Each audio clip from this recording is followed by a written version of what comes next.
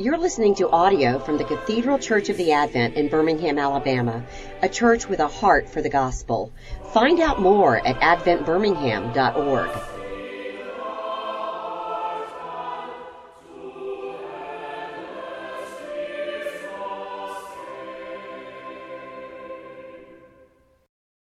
Let's pray. Heavenly Father, we thank you for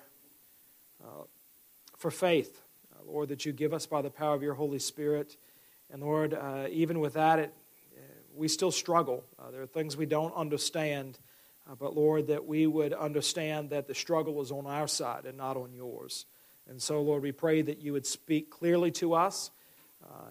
Lord, where things are dark and ambiguous, Lord, that we would have the courage to actually let them be where you have left them and simply put our trust in you. In Jesus' name, amen. Well, I want to thank y'all for being here today. Y'all always ask the best questions. I can tell that it's ebb and flow. It's now 7th graders last year were on a real dinosaur kick, but I guess y'all weren't really asking about dinosaurs this year. And they found my answers completely unsatisfactory last year. But what I hope to do today is to be as clear as we possibly can. And also, if you've asked a question that I simply don't know the answer to, I'm going to be honest with you and say, I don't know. Because the last thing that y'all need and that I would want is for you to walk away with Andrew Pearson's opinion. Because quite frankly, my opinion isn't worth a hill of beans. What we want to look to in your very good questions is what does God have to say in response to the questions that you've asked. What does God have to say? And as we go through that, if you'd like some clarification, please do say, but wait a minute, what about this? Or can you tell me a little bit more about that? For those of you out there, you can ask the same questions too. Wait a minute, that doesn't make any sense to me. Or any follow-up questions that you might have. And so, Rachel, do you have the microphone? David Tanner, do you have the microphone? I knew it. It's really easy to play Clue with David Tanner. Okay. You can stand there or you can do whatever. Yeah, you can sit. Yeah, just so people can hear the questions. Sure. Awesome. Perfect. Okay, so the first question is, where did the name Jesus come from? All right, where did the name Jesus come from? So the name Jesus, Yeshua, is the name that the angel Gabriel told Joseph to name his son, which is kind of funny because most of y'all are from Birmingham. And so in the South, except for some people I'm looking at right now, but for some people that, but even for people outside of Birmingham, but this is especially prevalent in the South, a lot of us have names that sound like law firms. And why is that? Family names, right? We name people after, no matter how far-fetched they are. It was Fitz Allison had an assistant that came with him down from New York City when he became the Bishop of South Carolina. And after being in Charleston for about 6 months, Fitz asked him, well, how are things? Do you like Charleston? He says, I love it, but I'm so confused as to why people are naming their children after streets. But of course, the streets are named after the families. So it was unusual to name Jesus Jesus because it wasn't a family name. Now, actually, the name is just as easily translated as Joshua, right? That's actually an appropriate translation.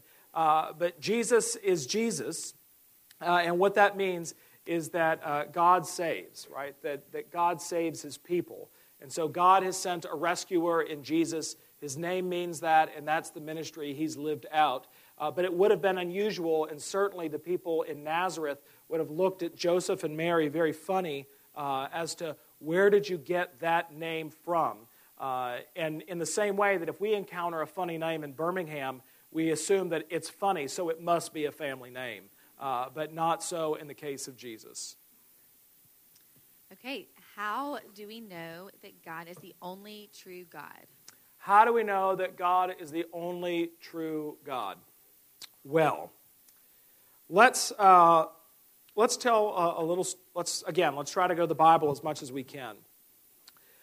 God has declared that He Himself is the only God. Now, there are parts of the Old Testament which talks about you are a God amongst the gods, and you are, and Jesus Himself being King of Kings and Lord of Lords. But there really is only one true God, and the gods of the other nations, especially at the time of the Old Testament, and even in today's world, are no gods at all. One of the most vivid images of this is when the prophet Elijah had a showdown with the prophets of Baal on Mount Carmel. You can actually go to this place today and see where it happened. And does anybody know that story? What happened? If you're a boy, it's a really good story to read, especially if you read on. But Elijah was surrounded by many prophets of Baal, and Baal was a false god that was being worshipped by the Canaanites. And in the people of Israel, when they came into the land of Canaan, there were still people that worshiped Baal. And as the years went on, the Jewish faith, the faith of the Old Testament, got commingled with this pagan faith that worshiped Baal. And the prophets of Baal and the people who worshiped Baal were very happy to assent that, yes, your God, Yahweh, Adonai, He's real, but He's just one amongst many gods. And so Elijah says, I challenge you to a spiritual showdown.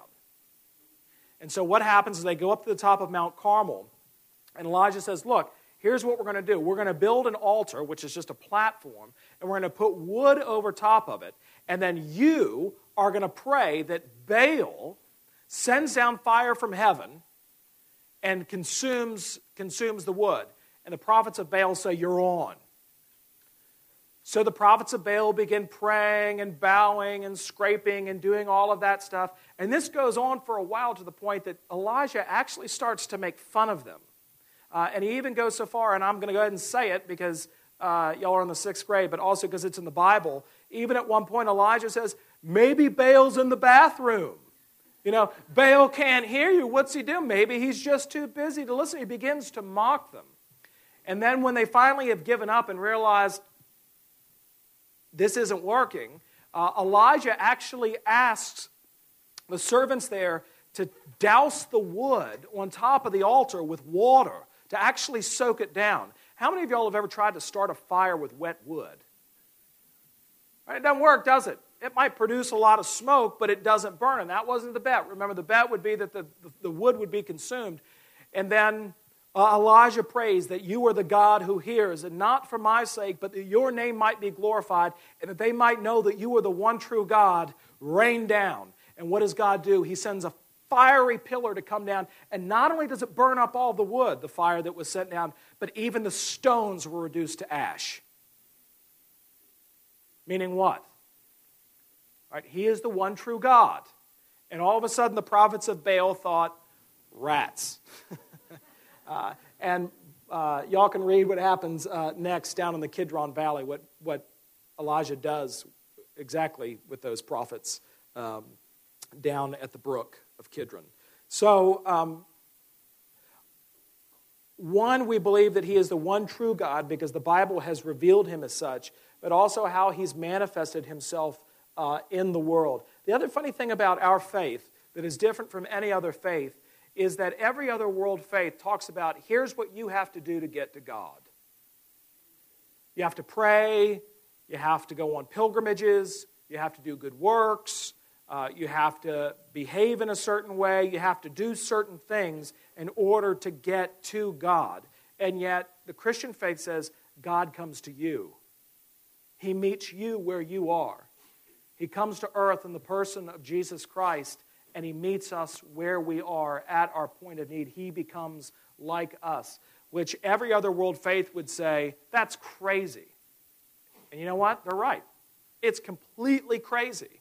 And yet that is how God has decided to manifest himself as the one true God. So that doesn't mean that other people that believe other things aren't very sincere, because of course they are. But God has revealed himself in the person of Jesus He is who he says he is, and he is. All right, next question is it possible for people to become non-Christian after they were Christians, and how do you love your non-Christian friends? Okay, all right. Is it possible for people to become non-Christians after they become Christian, and how do they love their non-Christian friends? Okay. The first thing is, how do you become a Christian? What constitutes being a Christian? A lot of people have a lot of ideas about this. Some people would say, well, I'm a Christian because I was baptized, or I'm a Christian because I was confirmed, or I'm a Christian because I go to church, or I consider myself a Christian because I try to be really good, but I don't go to church. All of those things are well and good in and of themselves, but biblically speaking, that's not what makes a Christian. What makes a Christian, and we see this often throughout the book of Acts, is he who calls upon the name of the Lord shall be saved. What does that mean? If you confess with your lips and believe in your heart that Jesus Christ is Lord, you will be saved. You are indeed a Christian. Okay. Christianity is not primarily concerned with outward behavior, which sounds strange because you may have heard people say things like, he's the most Christian person I've ever met. And what do they mean by that? They're really, really nice and really, really good, right? That's what that means. And yet, Christianity is actually interested in what is going on inside a person.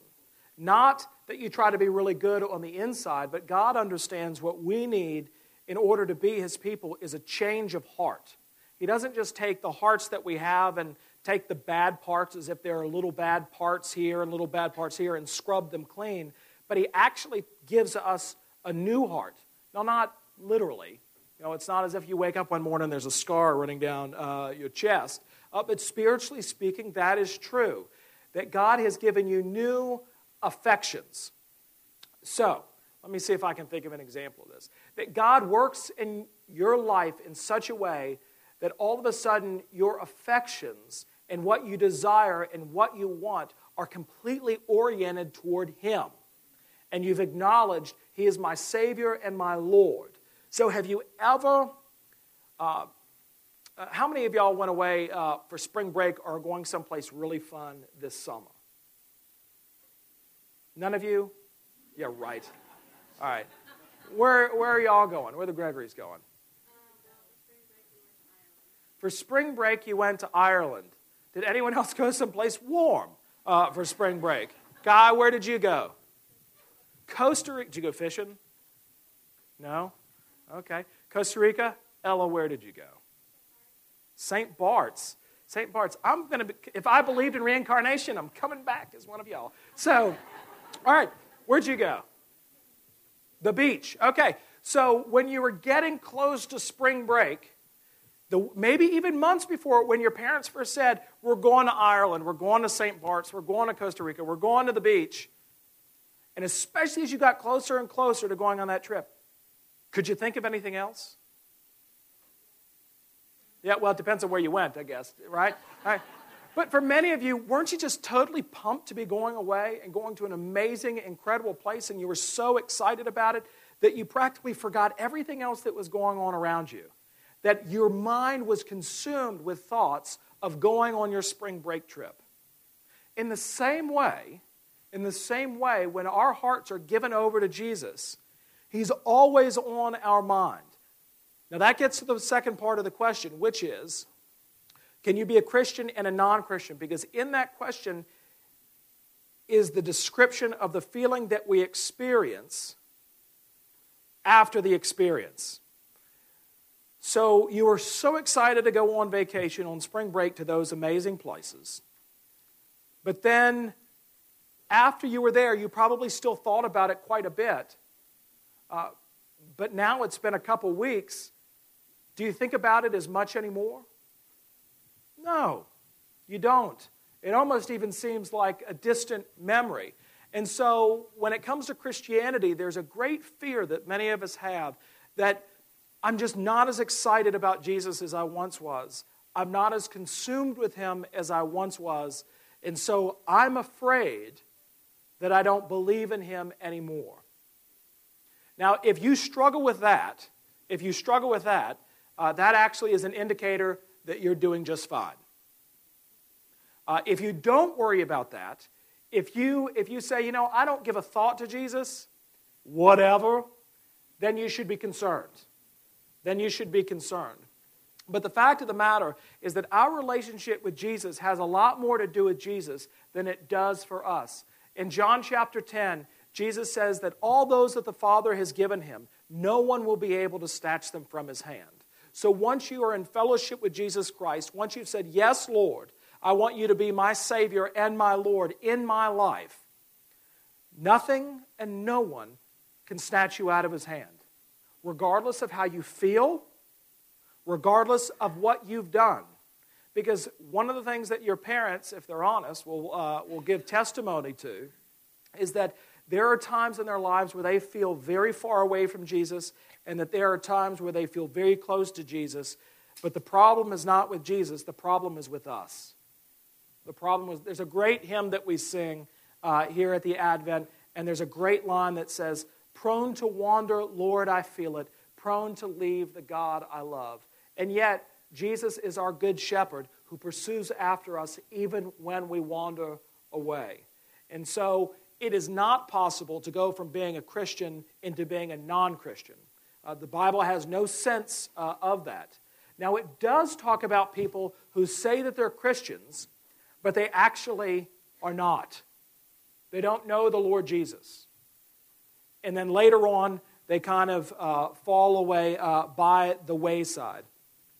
But if you begin to struggle and wonder if you're a Christian at all, don't look at yourself. Look at Jesus and his faithfulness. If you want proof that you're in a relationship with Jesus, I want you, when you come to the Advent, to walk into the nave, out the Debartoleben passageway door where the pulpit's on your right, and I want you to look up on the left to the middle window and see Jesus on the cross, and that is proof that you're in a relationship with Jesus Christ and that God loves you more than you could ever possibly know. Next. Okay. How do we know if we are going to heaven? Okay, that's on the heels of this. What gets us into heaven? Jesus gets us into heaven. So if we get to heaven and we're asked, why should we be allowed to come into heaven and enjoy eternal fellowship with God? If we begin to say, because I made my bed every day while I was home, because I accomplished this when I was in school, because I was named, best all around in whatever category it is. We're all going to be found lacking. We're all going to be found wanting. And so when we stand before God's throne of judgment, that sounds a little bit scary, doesn't it? But for those of us who are putting our faith in Jesus, standing before his throne of judgment ought to strike some fear in our hearts, but also great hope, because when we stand before the Lord and he says, why should I let you into heaven? We say, because of Jesus. Because of Jesus, full stop. Nothing more, nothing less. We're putting all of our hope in the Lord Jesus Christ because he was able to live the life that we're unable to live, and he died the death that we were unable to die in order that we might live and be made God's children. So if you want to be sure of spending eternity with God and fellowship with him, put your trust in Jesus and trust in him for your everything. What do people look like in heaven? Do we all look the same? Does race, gender, or age show? That's a really good question. What do we look like when we're in heaven? Does race, gender, facial hair, what? Age show? Doing that for you, Mark Gregory. Okay. All All right, these questions, so when y'all ask these questions, there's always a backstory to them. So I don't think that you're asking them in the abstract. And I do want to go ahead and poke at one of the bales of our day, and that is our own vanity. That we will undergo pretty significant medical procedures in order to look a certain way in our culture. And we will absolutely nearly kill ourselves exercising in order to look a certain way. I'm convinced that one day archaeologists are going to dig up our gyms and say, oh my goodness, they were vicious people. They tortured one another. Here's the proof. Here's the equipment that they used.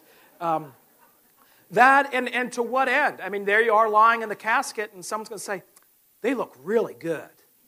And of course, that's not true. I want to, when I'm lying there in the casket, I want y'all to be able to come up and be like, man, he really went for it. I want to look like I really had lived life. I want the car to show the mileage. And so that sort of mentality causes a particular thought to creep into our minds. And we're not the first ones, because if you look at medieval cathedrals in Europe, and even, in fact, here at the Advent, and this is not necessarily anything wrong with it, but angels are always depicted in a certain way. And what way is that, typically? The Victorians put in cherubs, but how are angels depicted? Beautiful, and actually at a very particular age, 33. Why? That's how old Jesus was when he died, right? 33. When in fact, there is no biblical evidence for that. If there is any biblical evidence, when we get to heaven, we're going to see old people, we're going to see young people, we're going to see people of different races, people of, what was the other one? Genders, right? We're going to see men, we're going to see women, and I know that this is going to be hard for some of us to hear, but we're also going to see wear and tear on our bodies, even our glorified bodies. How do we know that? What will Jesus look like when we see him? His hands. Now think, if you got up to heaven and you looked and you said, but Jesus, there's no nail print, there's no scar in your hands. He says, yeah, I got a little work done. The scars are glorious and actually point. I had a conversation with a woman once who was very distressed. It was a cousin, so I'm going to go ahead and rat her out. And she was saying that, she's had, at this point, she had 4 children, and she was upset with what those 4 children had done to her body and was trying to figure out any way possible in order to restore herself to her pre-4 children body. And there was another cousin sitting with us, and they said, but you know that those scars, those marks, are reminders of your children, that in some sense that they're actually salvific, that they point to something beautiful and great, and our culture just wants to erase all of that. I think it's really interesting, too. Here we go. Yeah, riding the hobby horse. If you watch movies today, and Meg Ryan is the epitome of this, there comes a point in time where a woman has to stop buying her clothes at the Gap. And if you watch Meg Ryan movies, or any movie really, the attempt is to make women to look younger and younger and younger and younger. So if you've watched, y'all weren't even alive when this happened. You've Got Mail or Sleepless in Seattle or whatever any of those movies are. There's an assumption that Meg Ryan is in her early 20s when in fact she's 10 years older than that. But now I want you to think about Audrey Hepburn. Do you know how old Audrey Hepburn was when she made Breakfast at Tiffany's? Now, she looks much older than she actually is. And isn't that funny that actresses in her day attempted to look older than they actually were? And so she was actually only in her early 20s when she filmed that, and yet carried herself and looked in such a way that she might even be 10 years older than that. And so I'm off the question. But what I would encourage y'all to do is to understand that your identity and who you are is not in the way that you look. It's in Jesus. And if you want to look more like anything, look more like Him. All right, how will Jesus beat the devil? How will Jesus beat the devil? Well, the book of Revelation tells us that there is going to be a great battle in which Jesus will finally triumph over the devil, and that we already know that the devil's doom is sure. There's an idea floating around, and that some of us have, is that the devil is God's opposite. That is, God is omnipotent. He's all-powerful. But you know what? The devil's not. God is omniscient. He knows everything. But actually, the knowledge of the devil is limited. That God is omnipresent. He's everywhere. And yet, the devil is restricted to a particular place at any given moment. He can't be everywhere at once because the devil is a created being. And the one who made him will be the one who ultimately destroys him, and so that he no longer has reign or dominion over this earth. And so I would point you to the book of Revelation, and you can talk about where that... In fact, you know where the battle happens? I was just talking about Elijah and the prophets in the Kidron Valley. That's where the battle happens. So there you go, at the foot of Mount Carmel. Okay, if God is in control, then why didn't God stop the Holocaust or other world problems? And why didn't God just start over when Adam and Eve sinned? Right. It'd be great if he had just started over on it. Okay, so we read in the Bible that Jesus was God's plan of salvation all along, before even the foundations of the earth. Which means that it wasn't as if God was there in the Garden of Eden and Adam and Eve fell and then God thought, oh no, I need a plan B. That wasn't it at all. In fact, God made Adam and Eve knowing that this was going to happen. Which sounds kind of hard, doesn't it? But here's what I would say about that. As wonderful and as great as the fellowship that Adam and Eve enjoyed in Eden with God, do you know that it's actually going to be better with us and God? There's a Christmas song that sometimes our choir sings called Adam Lay Ye Bounden. It's a pretty popular one. And there's a line in it that says, blessed be the time that apple taken was. I don't like that line, because what the guy's saying is that blessed be the day that Adam and Eve ate of the fruit of the tree of the knowledge of good and evil. One, it wasn't an apple, it wasn't a pomegranate. Don't worry about all that kind of stuff. But I had a very hard time understanding how that could be a blessing when in fact it is a curse. But I think what the author was getting at was not trying to glorify that moment, because it was terrible and it was awful. But because of Jesus, because of what He's done for us on the cross and through His resurrection, we now have a restored fellowship with God that is closer and more intimate and will be even more real than Adam and Eve had. That our salvation through Jesus is greater than even what Adam and Eve had in the Garden of Eden. And so, as hard as it is to believe, and the Bible doesn't tell us why this is, that God knew that it was going to happen and let it happen, that's the way that it was. When it comes to things like that, as well as awful, tragic events like the Holocaust, is that the Bible doesn't really leave us much with the why behind it. What we do know is that God is not simply up there twiddling His thumbs. He's not saying whatever. He does care, and in fact, He feels those tragedies more than any of us could ever imagine. And yet those tragedies are not because of God. Those tragedies are because of sin that has been in our world. And so because of sin in our own lives, we do things that not only hurt ourselves but hurt other people. And we think things that are at the expense of our own lives and other people. And one of the ways in which, and so God's response to sin is a word nobody wants to talk about, and that's the word wrath or judgment. So when you do something bad at home, are you excited to talk to your mom and dad about it? How come? You're scared. What are you afraid of? And what else? What's the worst punishment y'all have ever had? I'm curious.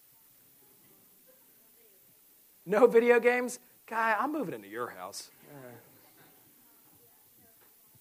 No, so when you've done something wrong, you expect something to be done in turn, right? So we do see times in the Bible where earth was really, really bad. So in the Garden of Eden, God cast out Adam and Eve. And then not that long after that, the whole world had done what was evil in the sight of the Lord. And so what did God do? He flooded the earth. He flooded the entire earth. But we find out later on that in spite of all of that one of the ways in which God's judgment is manifested against people is that He gives them what they want. That's actually a sign of judgment. That people are given over to themselves. That if that's what you want, and if you think you know better, then I'm going to give that to you. So things like the Holocaust and other things point to our need for mercy in Jesus more and more. Yes?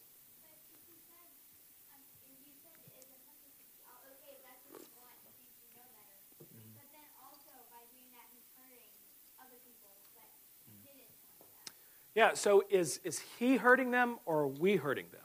We are, but by making the choice to let us, it just doesn't make sense. Yeah, it doesn't. Look, I'm with you, sister. It doesn't make much sense. It doesn't make much sense at all. And that's why people will say things like, this evil is senseless. And if we try to make sense of it, we just can't explain it. I can give you another example of how God has worked through something. And that is, and I use this example often because it's close to the Advent's heart, but in 1994 in Rwanda, in 100 days' time, 1 million people were killed. 100 days, 1 million people. That's 10,000 people a day. Is that? Yeah, that's right. And it was really terrible and awful.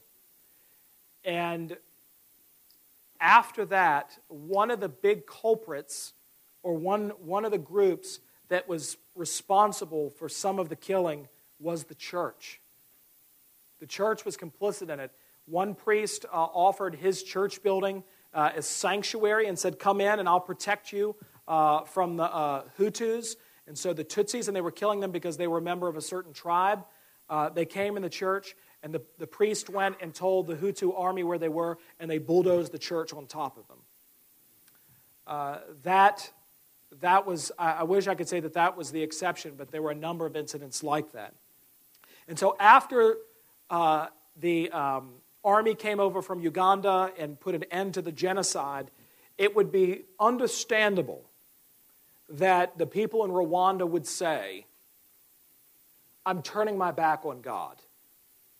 Not only did He allow it, because that would have been an understandable thought, but His people, the church, helped perpetrate it. But what happened? Instead of that, the people of Rwanda turned square and faced the Lord Jesus Christ and called out for mercy. And an incredible work of reconciliation was done and is being done in that country between the two tribes. And it's a remarkable thing. And that is because in the midst of senselessness, the only one who can make sense of it is God Himself. And so rather than turning away from Him, we find that our only hope and the only thing that will keep Rwanda or any other nation on the face of the earth from turning to such bloodshed again is God Himself, and to cry out for mercy and to seek Him. To the point that our friend Bishop Mbanda and Bishop Sam in their diocese is the prison, the main prison that houses the convicts, the people who were convicted after the genocide. The leaders of the genocide are in that prison. And Bishop Sam and Bishop Mbanda are both Tutsis who had family killed in the genocide. And they go into this prison amongst Hutus to do confirmations. And the first time Bishop Mbanda went in, he said that he was scared out of his mind because he was taught to be afraid of these people. And yet, he said, it's been one of the greatest blessings in his ministry to see that people who are warring against each other because of Jesus have been made brothers in him. And how remarkable a thing that is. And so, can't make sense of it. It is indeed senseless, but we know that our only hope for rescue from such things is God himself. What happens to little babies if they die before they are old enough to know God? Okay, so what happens to babies when they die? This is the one time I'm going to use something that I prepared beforehand because I get this question a lot, and I decided to put some thoughts down on paper for somebody who had experienced this. Okay. All right, so some biblical affirmations I want to get out of the way first. One, we're all conceived in sin and brought forth in iniquity, and so we bear the stain of original sin from the moment of our conception. Right? So we're not born into the world innocent, like Sarah McLachlan would say, but in fact we're all born into the world OS positive, original sin positive. And if you don't believe that, we're going to put you down. We're going to put you up in the nursery with the preschoolers one Sunday, and you tell me what you think. In fact, I asked some preschoolers one time in my last church, who taught y'all how to misbehave? And they were right, like, nobody. We got it. So that's the first thing. 2, God is absolutely sovereign in salvation.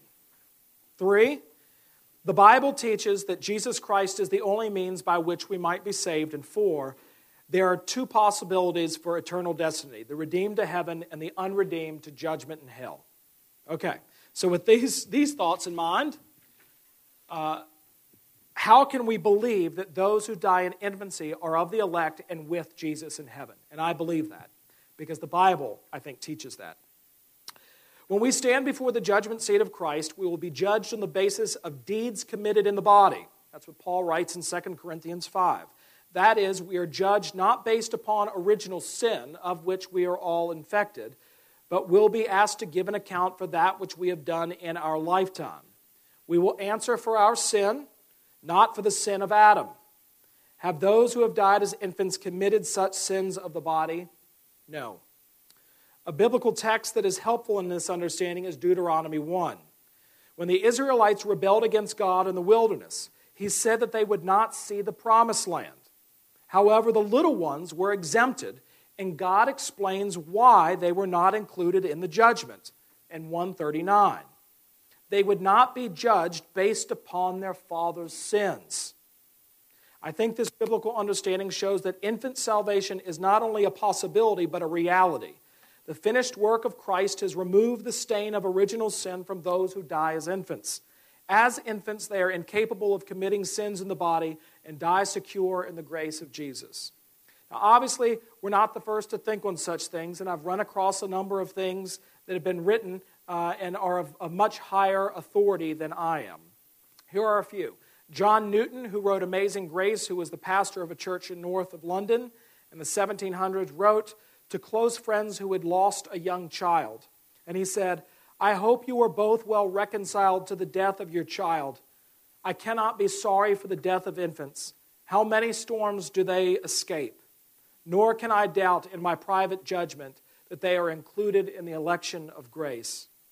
Charles Spurgeon, who's kind of popular around here, was a pastor in London in the late 19th century. And he said, now let every mother and father here present know assuredly that it is well with the child if God hath taken it away from you in its infant days. Spurgeon turned this, or in the womb. Spurgeon turned this conviction into an evangelistic call. Many of you are parents who have children in heaven. Is it not a desirable thing that you should go there too? He continued, "Mother, unconverted mother, from the battlements of heaven, your child beckons you to paradise. Father, ungodly father, impenitent father, the little eyes that once looked joyously on you look down upon you now, and the lips which can scarcely learn to call you Father, ere they were sealed by the silence of death, may be heard as with a still small voice sang to you this morning, Father, must we be forever divided by the great gulf which no man can pass? Doth not nature itself put a sort of longing in your soul that you may be bound in the bundle of life with your own children?" So it's a pretty powerful way to think about it, isn't it? Jesus instructed his disciples that they should permit the children to come to him. Do not hinder them, for the kingdom of God belongs to such as these. I believe the Lord graciously and freely receives all those who die in infancy or in the womb, not on the basis of their innocence or worthiness, but by his grace, made theirs through the atonement he purchased on the cross. When we look into the grave of one of these little ones, we do not place our hope and trust in the false promise of unbiblical theology, in the instability of sentimentalism, in the cold analysis of human logic, nor in the cowardly refuge of ambiguity. We place our faith in Christ and trust him to be faithful to his word. We claim the promises of the Scriptures and the assurance of grace of our Lord. We know that heaven will be filled with those who never grow beyond infancy on earth, but in heaven will greet us completed in Christ. So that's what I have to say about children in infancy. Okay, last question. Did you ever want to have a different job? This morning, yes. One of the Bing Edwards, who read the first lesson, pointed out to me that we had a significant leak that I had never seen in the nave. And the worst two words in ministry are slate roof. And so at that moment, like the old Southwest Airlines campaign, want to get away? I did want to get away at that moment. Of course I do. Of course I do. And right now, I mean, y'all are at a point in school where you probably wish that you had already graduated high school. But let me assure you, the grass is brown everywhere. And if you look upon your parents and think that these are the golden years that you long for, you're wrong. You are in your golden years. You have basically the freedom to, I know it doesn't feel this way, but you have an incredible amount of freedom to pursue your hopes and dreams right now. And you have your whole life set in front of you. And when I look back on my life, and even my life now, of course there are days when I would like to be doing something different, but they tend to be fleeting. From my house, you can hear the cars at Barber Motor Sports Raceway. You know, the Grand Prix is in town this weekend. I can hear the cars, and I want to get in one. I want to race a car badly. But I really I love what I do, and I understand that is a real gift. But what I'd also say to you is that if you find yourself in a profession that you absolutely dislike, it's okay to switch jobs. It's okay to switch jobs.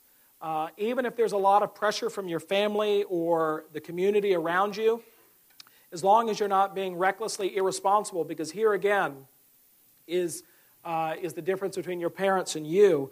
But I had a friend who was really racking himself to death because he had a job offer in San Francisco and a job offer in Manhattan. And he said, but I just don't want to make the wrong decision, or do I stay in the job I'm in right now? I said, how can you make a mistake? Like, you understand the worst case scenario is that you move to San Francisco or Manhattan. That's terrible, right? You're fine. You're fine. And if you get up there and you say, 2 years, I don't like what I'm doing, you've not really lost anything. You've lived 2 years in a big city, and you've built your resume, and you've built some relationships, and you've got some experience under your belt, and you go someplace else. So I think it's perfectly normal and natural at any given moment during the day to think, I wish that I had a different job. I will say this, that the best job I've probably ever had in the world is the one I had before this one, when I was an associate under Frank Limehouse. Because I basically did whatever I wanted, and if somebody got mad, they went and talked to him. And if you noticed this morning in the parking lot, Catherine Jacobs stole my spot. I don't know what she was thinking. And she was very apologetic about it, but I told her, I said, well, you parked in the spot, you got the job, sister. And so any complaints that you have this morning, please talk to Catherine Jacob, and she'll sort it out. And on Christmas Eve, I'll often say, you can have my seat, but you have to preach. So it goes with that. And that's the thing I love about my job is the preaching, but more than that, the relationships and for the people. If I didn't love you and I didn't feel like you loved me, I'd be in Costa Rica, guy. That's exactly where I'd be.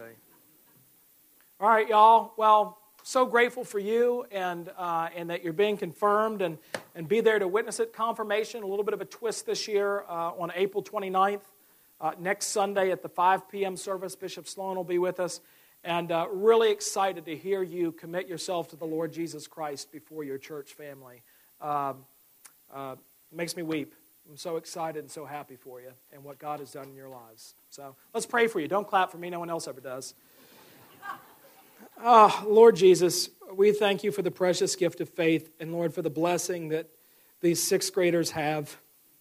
It's easy to take for granted to have Christian parents, to grow up in a church family, and to know at even a young age that they're loved by you. It's such a gift. And so, Lord, we pray that that gift would not be squandered, that faith would come alive in their hearts, and that these sixth graders and every single one of us might turn to you and live and know you as our Lord and Savior, Jesus Christ, in whose name we pray. Amen.